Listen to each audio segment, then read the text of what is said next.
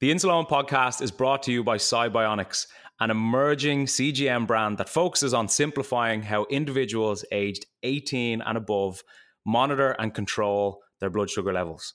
Upon becoming available on the market, the Bionics GS1 CGM has helped users worldwide navigate the complexities of diabetes management with more confidence and peace of mind.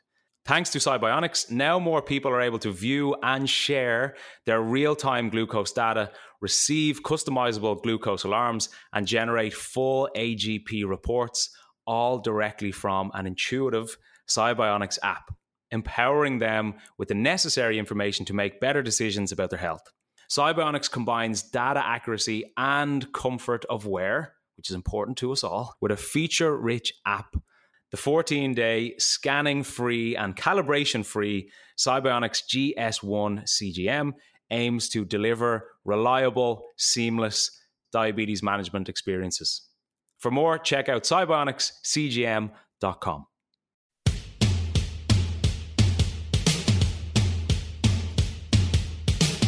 This is the Insuleoin podcast, where I, Owen Costello, try to redefine diabetes.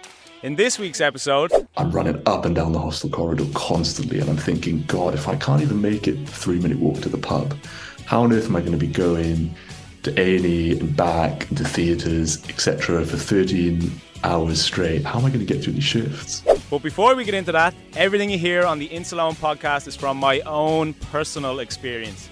And if you have any worries or issues regarding your diabetes, please contact a medical professional. Now, let's get stuck into this episode.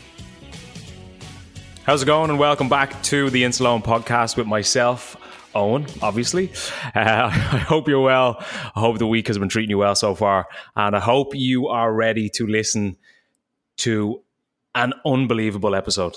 And this is, I know I enjoy all the episodes that we do with guests, of course, but this one really stood out to me because we covered so much. We covered a lot of the physical, we covered a lot of the mental, we covered a lot of the emotional when it comes to diagnosis and just adapting to a new life with diabetes whenever you have been diagnosed. And the guest that I have today is Mr. Toni Mihailidis. And Toni is a surgeon. He was diagnosed with type 1 diabetes about 1.5 years ago. And Toni originally got in touch with us and he sent myself and Graham a really in-depth, and it was a fantastic email that he sent in to us. And we read it out on the podcast. And I responded to it on the podcast, as we do when you like to email in. And then myself and Graham were chatting afterwards, and we thought that was such a great email. I'd love to talk with Toni in a bit more detail. So we reached out, we got him on the podcast, and as I've said, it's just an unbelievable episode because a lot of the time I kind of reminisce back to when I was diagnosed, and I think back to like the emotion and the uncertainty and the stress and what I was thinking at that time. And it's very interesting to get somebody's first-hand current experience with the emotion and the stress and the uncertainty and the confusion around your new life with type 1 diabetes. And Toni articulates so much of that so well in this episode. And it's just, again, an unbelievable episode. For anybody who lives with diabetes, of course, like every other episode of this podcast, but particularly for anybody who has been diagnosed relatively recently, you will get a really deep insight into another person going through something similar. And you'll get a really detailed insight into how you can get past that initial shock and sadness to a certain extent, of course, step by step by step, physically, mentally, and emotionally, and how Toni has done it so that he continues to be a surgeon, so that he continues to be a great fiance, so that he continues to be a very ambitious and hardworking person. So again, love this episode, and I hope you enjoy it as much as I did recording it. Take it easy. But Toni, like I said to you, I've been really looking forward to this episode, and I've been looking forward to this episode ever since you sent in your email to the podcast. Obviously, myself and Graham read it out on one of the episodes, and I took a big, deep breath in there because I'm thinking about the email itself, Tony, and it was so in depth.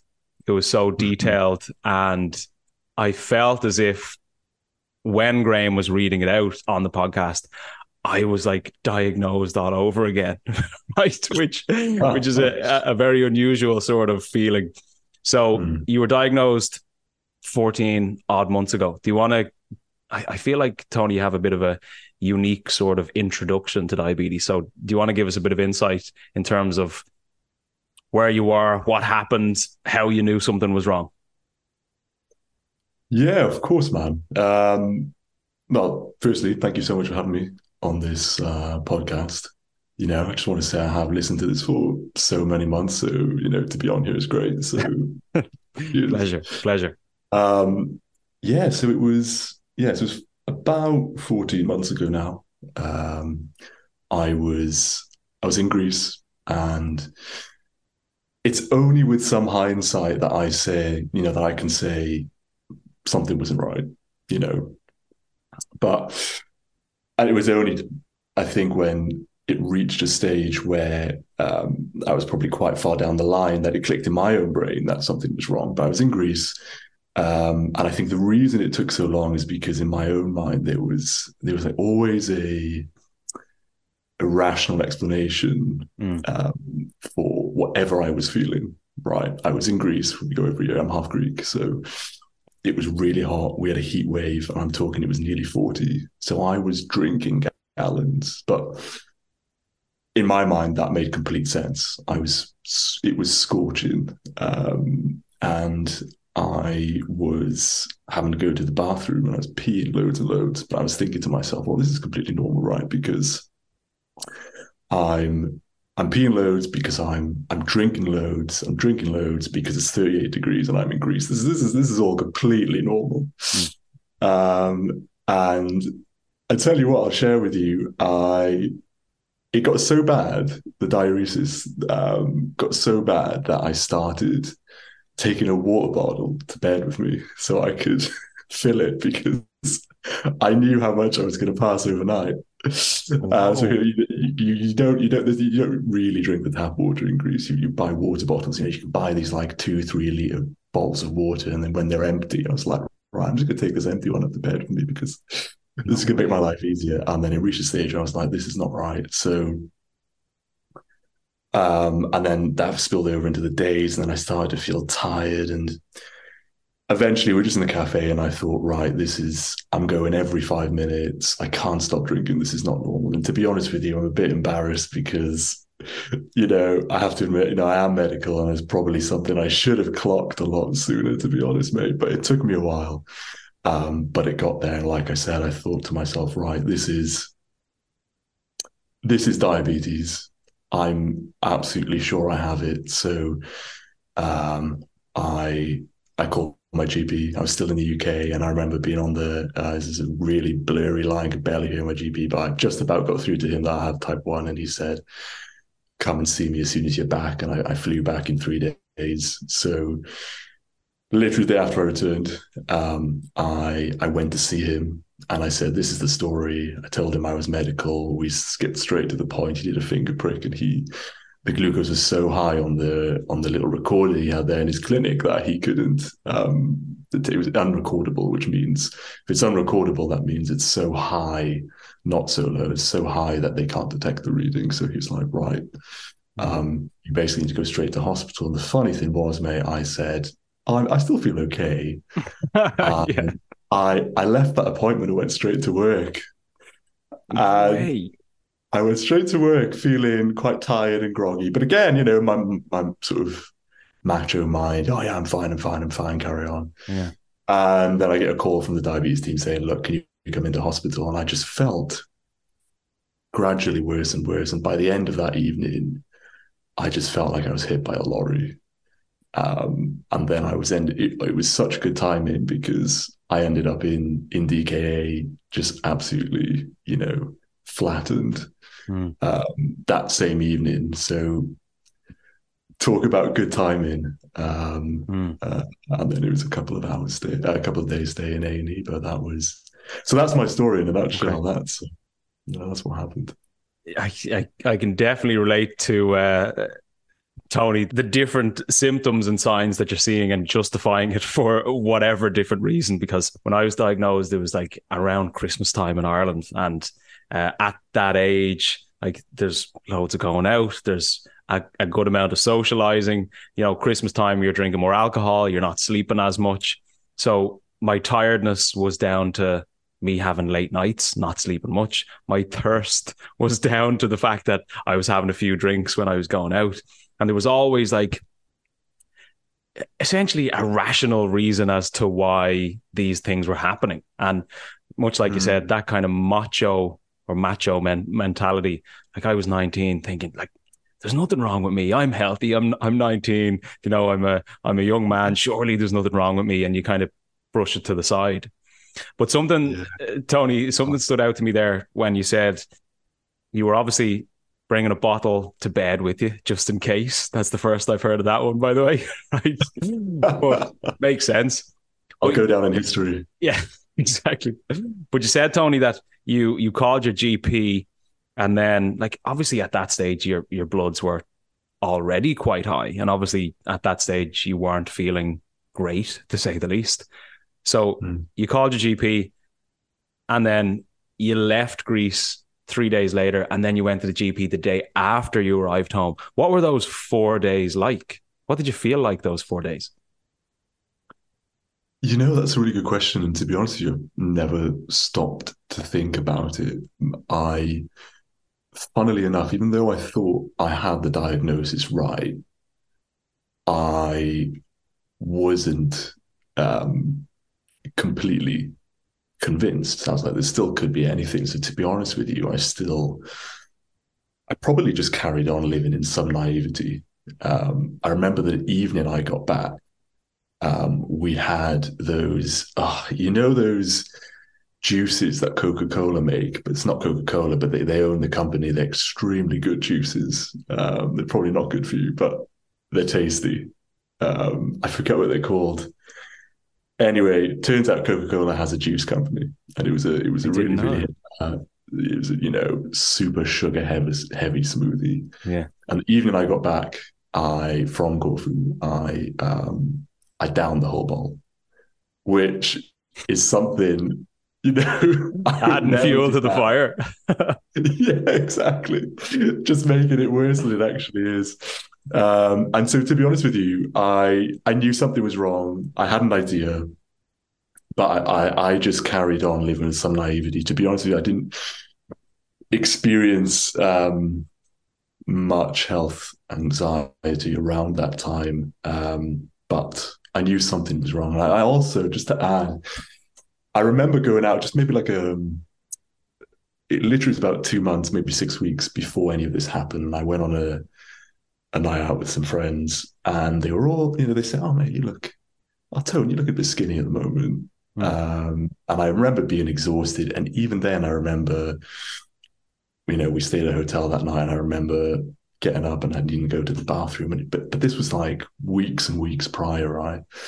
So, but it's only in hindsight that like at point of diagnosis that I was connecting the dots of the way I'd honestly felt, probably going back several months in terms of losing all my weight. I remember, I don't know whether or not my fiance would be too happy me sharing the story, but the day I came back from Greece, um, I came home and I took my top off, and she started to cry because I looked so skinny. And Wow. she had never seen me look so skinny in all her life. And I knew something was wrong with me. I mean, between you and I, my medic brain really switched on. Okay, the first thing, particularly in our group age, the first thing I started to think about was weight loss in our age category is testicular cancer. So I remember thoroughly examining my balls and worrying about that as sort of worst case of the spectrum, right? Mm. And we then hadn't weighed myself in ages, but as soon as I got the diagnosis, I came back and I'd lost 13 kilos. Oh. But again, that's happened to me gradually. And so this had probably been happening for, quite a long time, but really it's only in hindsight you get to make sense of it all. Hmm.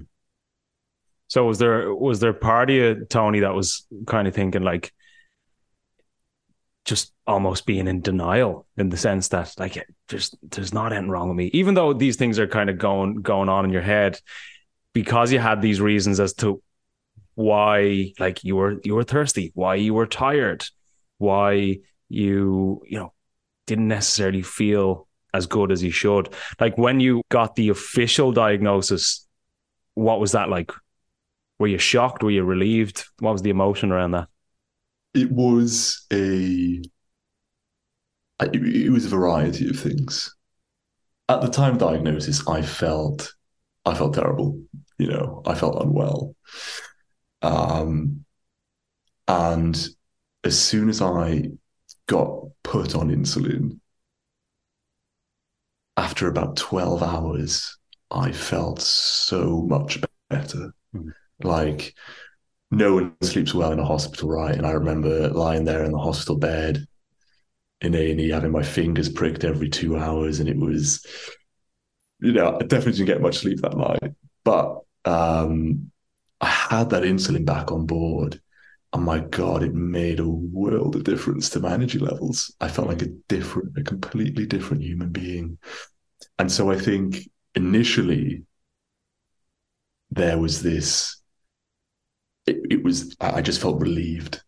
And I'd felt so much better than I'd felt in months that actually I probably didn't care in that moment in time that I had diabetes. I was just so glad that I felt better. Mm. It was amazing. Honestly, the change was amazing. Of course, the reality soon set in as I left, and I remember we obviously, as you do, you have a million questions when you get diagnosed before you leave, and we wanted to ask my consultant everything before we left, but initially it was just relief. That changed with time, it's fair to say. Mm. So you're obviously coming from and still in the medical field, in the medical world. So you're no stranger to diabetes, I would imagine. And I'm sure you're well versed in it, and obviously more so now. But because of what you must have known from being in the medical field about diabetes, like what were your fears? What were you kind of concerned about, or what do you feel this had meant for you? And with that, I suppose a secondary question, do you feel like that has been accurate in terms of what you initially thought about how your life would be? Is that accurate, or do you feel it's completely different actually now living with it? Wow, such good questions. You'll have to stop me if I talk too much, mate. Please don't feel. Yeah, that's what you're here to do. Feel free to cut me off at any point. Absolutely not. I guess two main things I'd touch on. I guess when I was diagnosed, I was, worried about my whole life changing. I was worried about every aspect of my life. First and foremost was, how is it going to affect my career? And obviously, you've got the practical reasons around that of, we all need to put shoes on our feet. We need an income. But the diagnosis actually coincided with me starting surgical training. And this is something I've worked years and years and years to attain, right? And I think that mattered to me because I guess, I'm not that I'm saying that it's like my whole purpose, because it's definitely not, but being a surgeon is definitely part of who I am. I think it gives me a reason. It's a job that makes me really excited to get out of bed in the morning, right? It does give me with a purpose in life and in the way I want to help other people. And so my first thought is, God, how am I going to be a surgeon? Look, when I first got started on exogenous insulin. Personally, I opted for pens rather than closed loop pumps, etc. It was completely new to me, right? And it's stronger. We injected at higher doses than the pancreas actually injected. It sticks around for a lot longer as well. And so I got home and I literally went for a walk right around the corner to the pub. And this pub is it's like a 3-minute walk from where we live at the moment. And I hypoed before I got there.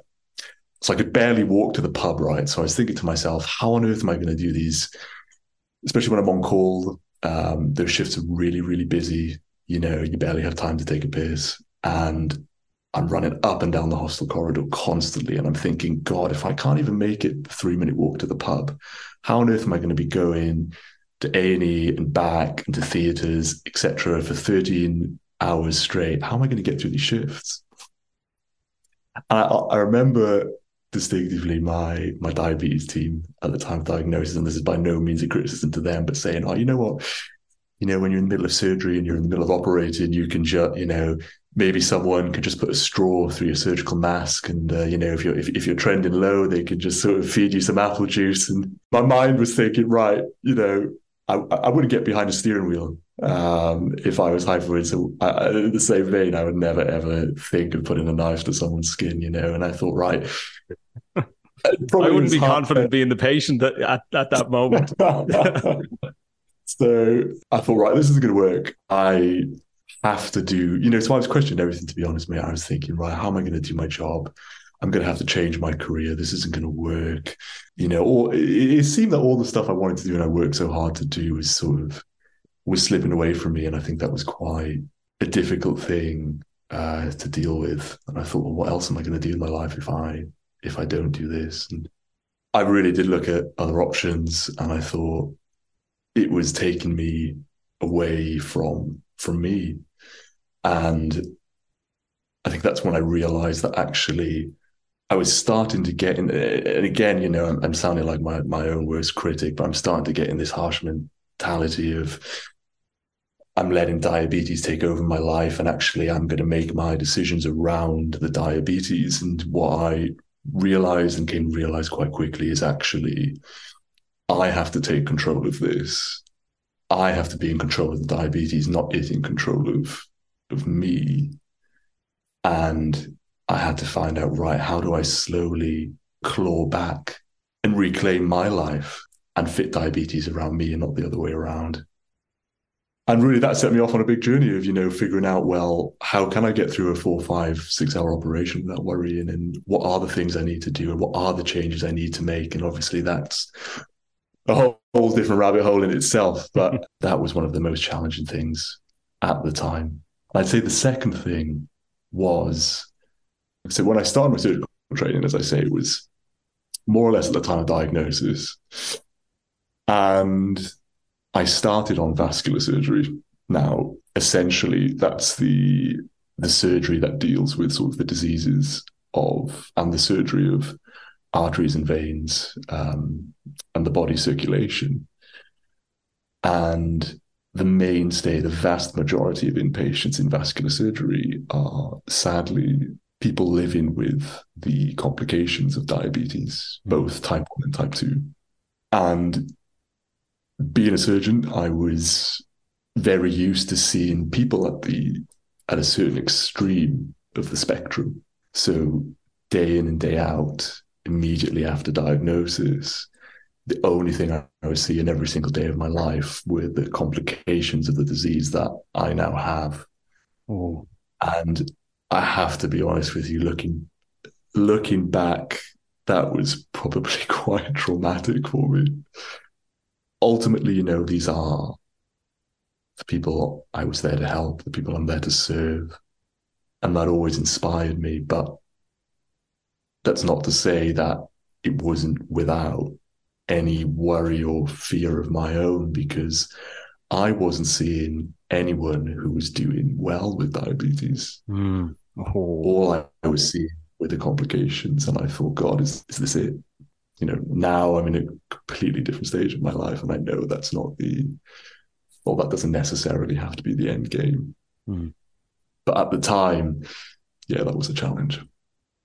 not ideal types of surgery to be involved with, I suppose, Tony, during that time of your life. Even though, look, you're obviously massively passionate about it and it's obviously what you love to do. But as I'm listening to that, I'm kind of feeling stressed out myself, in the sense that it's like, I've just been diagnosed with this thing that I kind of know about, but it's still essentially brand new to me on a personal level in terms of living with it.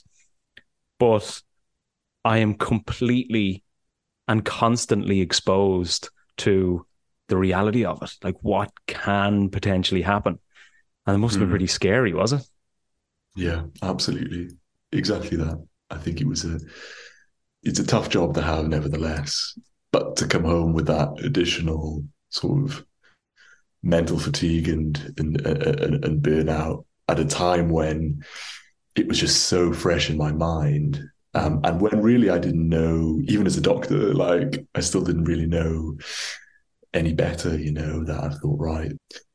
And in some ways, and probably I have to say, not a healthy way at all, you see that day in and day out, and then you start to think, right, what can I do to help minimize, in as much as I can, this from being the case? And I think that's a great thing to aim for. That's a great goal. That's healthy. I just think what was spurring me on to that at the time probably wasn't the healthiest thing. Rather than thinking I'm doing this because I'm taking ownership of my health and this is my health goal. It was, right, we've just sadly had to amputate someone's leg off. And, I unscrubbed from that surgery thinking, gosh, I hope that's not my leg one day. And it was challenging. And then I thought it was like, okay, is there anything I can do to stop this being my leg? And so I probably had this unhealthy fuel in the tank that was spurring me on, but it probably brought me to a good place. And it's not the way I think now. But at the time, again, it was just that it was being driven by that fear response. And the way I look at it, Tony, even with my own management, like, in my opinion, it's important to have an element of fear, kind of like surrounding your management overall. Now, I don't believe that our management or our, like, the daily things that we do to keep our health in the place that it should be primarily driven by a fear. But I've said this plenty of times in this podcast, plenty of times in the program that I have. Like, I have a bit of fear. There's a hint of fear that I always have that I think is important, because in my opinion, how can you not have some degree of fear when you live with type 1 diabetes? Because if you're aware of potentially what can happen, which both of us obviously are. And I think even just based on what I do and like all the conversations that I've had over the years, I'm similar to yourself, maybe not to the same extent as you are, Tony, but I am exposed to the reality of diabetes quite often. So that hint of fear, I think, can be massively beneficial, because it's like, oh, this could happen, and I need to make sure that it doesn't. Because if I pretend like everything's fine all the time, and I pretend like none of this can happen to me, it can catch up on you quite quickly. So that hint of fear, I think, kind of sprinkled into your management is an important part of it. And it's also the reality of the condition. Can I ask you, Tony, I can only imagine how stressful that was, dealing with your own diagnosis and then the reality of, I've just amputated somebody's leg. This could potentially happen to me. How do you alleviate that fear so that it's not like paralyzing you in a sense? Yeah, so I think primarily what helped me cope with that was education. this is where I actually completely immersing myself in the online community and ask this before anyone. I never use Facebook. I never use Instagram. Just wasn't my thing, you know. Mm. Whereas now I've just gleaned so much benefit from those things and from those platforms, and reaching out to things like your podcast and following your podcast and immersing my, books, textbooks, conversations with my health team. It was this sort of multifaceted approach to learning and meeting people who were doing well. And because that's one thing I remember distinctively in my follow-up with my consultant, I said, at this point, I must have been, I was probably about 6 months in, and I had my follow-up and I hadn't seen her since. And I said, look, what are the chances of me at that time, bearing in mind, at the time I got diagnosed, my HbA1c was 124. And I went to see her in clinic. And at that point, I'd got it down to 32. I think that's 5%, isn't it?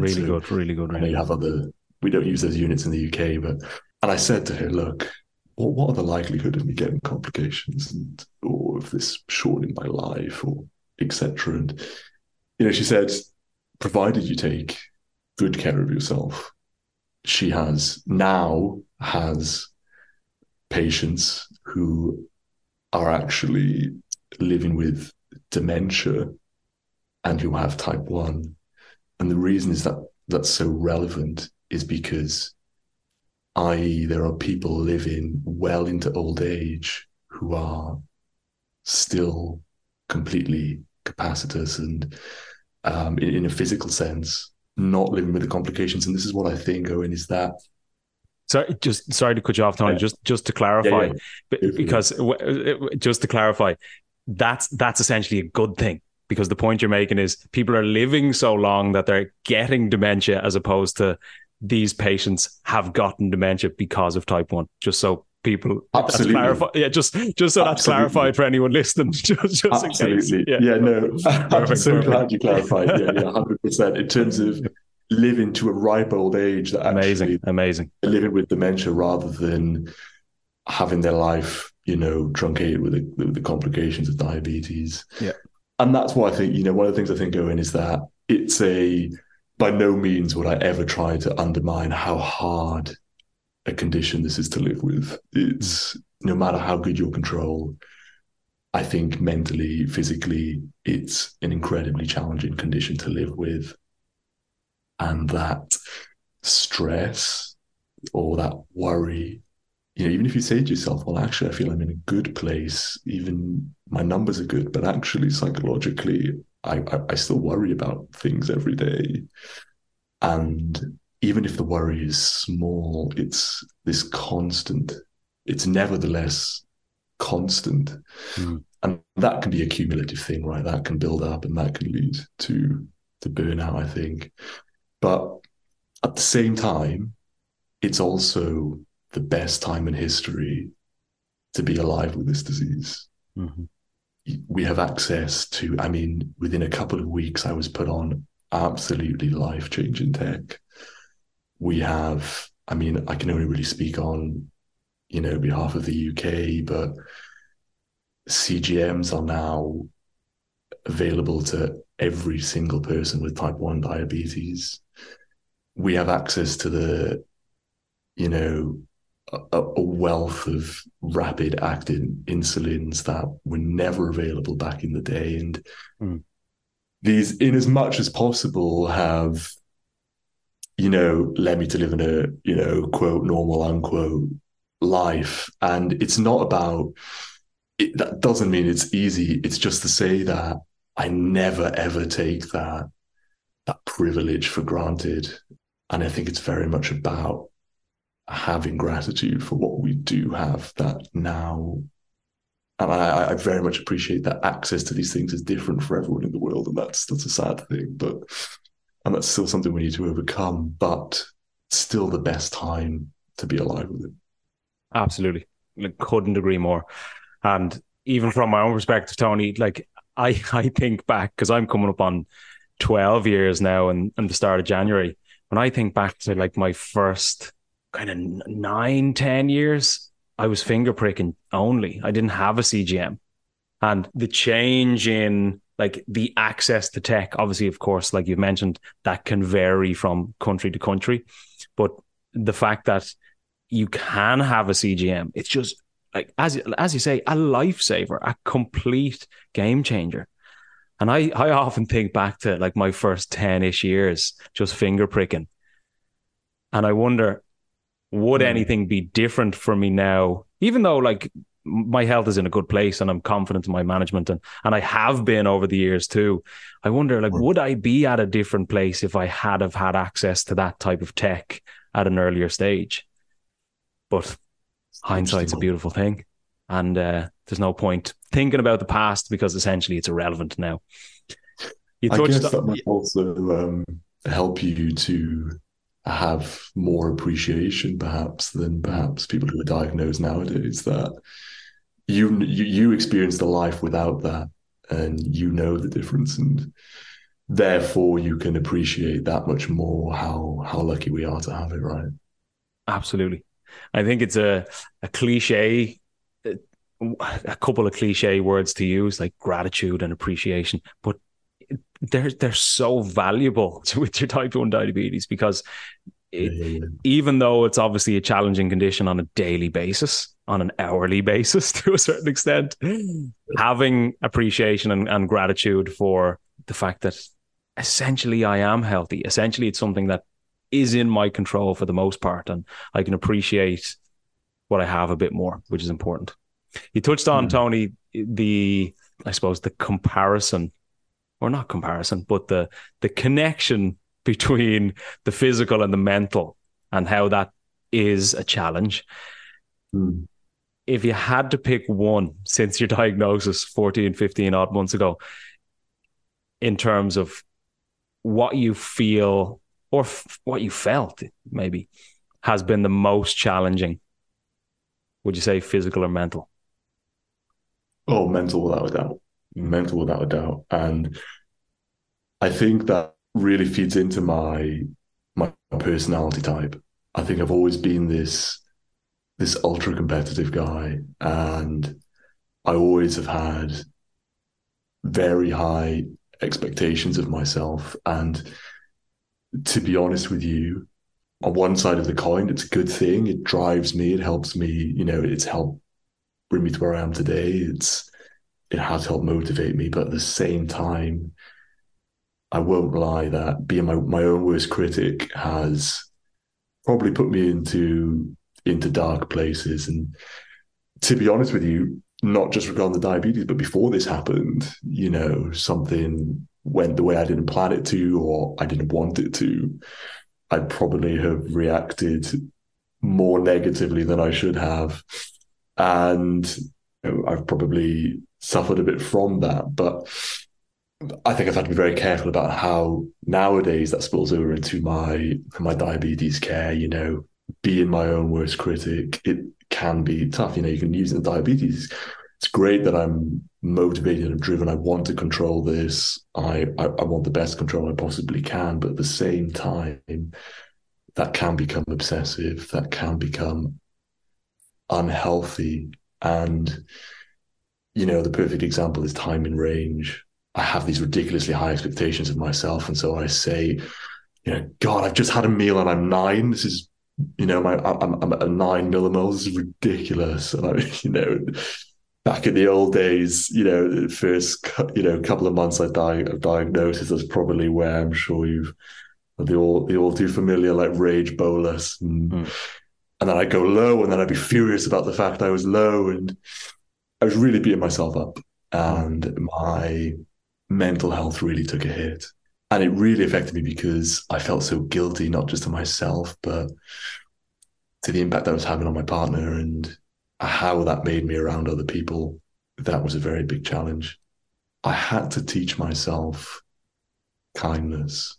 And I would say if you need one thing with this diagnosis, it's patience, and it's self-compassion, and it's self-love. And to be honest with you, that is something that I probably didn't have too much of before now, and is something that I've definitely developed, to be kind to myself and be like, okay, I've gone a little bit high here. Why has that happened? What could I do differently? What am I going to do next time? Rather than, let's just inject 10 units or something and be furious and angry with myself. And there were times, mate, when I would you'd get annoyed with it. And then I'd let that ruin the rest of my evening. And then that got me more furious, because then I'd be angry at the fact that I just wasted all this time. I can relate to all of that, Tony. I can relate to that. Yeah, I'm sure, man. And so getting to a place where I can be like, okay, this happened. That's pretty shy, but I'm going to learn this. This has happened. And then I'm going to let go of it, because I actually want to carry on enjoying myself. And I don't want to waste my time, and I want to make the most of the people around me and the time I'm spending with them. I don't want to go I don't want to go in a bad mood for the next 6 hours. But that took time, and that is, I understand that is easier said than done. I can absolutely relate to pretty much everything you've just said. And it's great to hear, Tony, the self-awareness that you have with it, because oftentimes everything you've just spoken about in terms of like, why has this happened? What can I do differently? What can I adjust? What can I change? This is a moment in time as opposed to my entire day. I don't want to allow this ruin the rest of my day. Like, you have a massive amount of self-awareness already, which is great to hear, because usually, from my experience, even speaking with people, like, it can take a longer period of time for us to kind of get to that stage. And right. I'm in no way surprised that you said the mental is more challenging, because for me, it's no debate, because it's constantly there.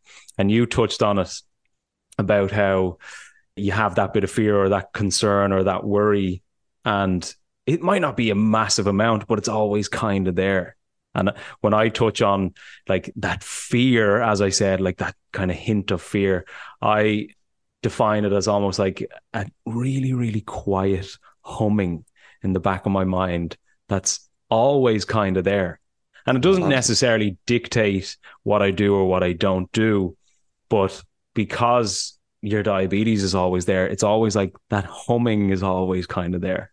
Absolutely. You've hit the nail right on the head for me. And that's exactly how it is. And then I actively and sort of consciously reflect on whether that is making me a slightly different person, because you've got this baseline stress, no matter how well you're doing with the disease, something's going to be there, right? It's never something you can turn off or neglect. And then, there are times when I think, well, something might happen in my day, and I think, right, well, something bad happens in the day, and I think, oh, actually, I may have coped with that a little bit better if I was at perhaps a different baseline of stress, but because I've got this constantly humming in the background. And again, it's not about trying to find excuses or anything like that, but it is something I think to consciously reflect on and to think.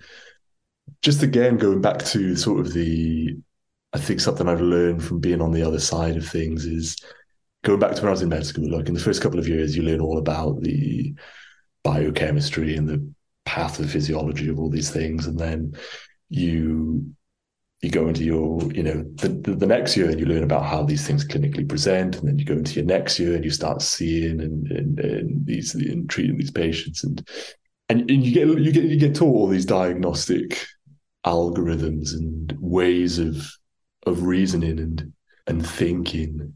And from my experience, I think this is one of the issues is with what I have now as someone with living diabetes, going to see a doctor. What I realized is we have completely different agendas. So you go and see your endo, and it's about, okay, so what's, and again, absolutely zero criticism of my team. Again, they've been amazing, but there you go. Okay, what's your HbA1c? Yeah, okay, great. What's your time and range? Oh yeah, how much? what long acting you're on at the minute. Okay, yeah, how many units of fast acting you taking? And that's what matters to them. And probably a couple of years ago, that would have been all that mattered to me too, because that's all I was ever taught, right? Mm. But in reality, the agenda is completely different, because although that's what mattered to them, it's not what mattered to me. Mm. What I was struggling with was the mental side of things. Mm. If there is any disconnect, I think that's where it can often lie. 100%. Like 100%. And this is something that comes up very, very, very often in all types of conversations that I have. Even in the program that we have, like, this comes up a lot. And it's that exact word of the disconnect, and the disconnect between the reality of you living with diabetes and the reality of again, no criticism, but the reality of them learning about diabetes. Because I'm sure there are other conditions like this, of course, but from my experience, as I've seen firsthand, it's a very unique condition to live with, in the sense that, like, unless you live with it, you have no idea what it's like. Like, you understand it logically, you understand the physiology of it, you understand that, like, insulin does this and exercise does this. But if you live with it, like, there's a whole different world that opens up mentally and emotionally that you can't have access to unless you live with it.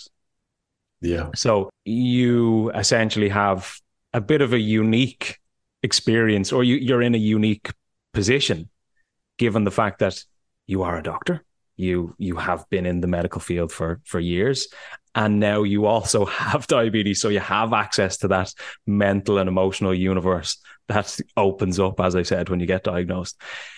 With, to use your term, with the different agendas that, say, a patient has and an endo may have, how do you feel that can be improved? If you were to go in and give your diabetic team or your endos, or write a new textbook around diabetes and dealing with diabetic patients, what would you put in it? How would you change that agenda so that you as a patient come out feeling better than you did going in? That was part 1 of this episode. If you are listening to this on the day of the release, part 2 will be out tomorrow. But if you're listening on any other day, part 2 is the next episode on our list.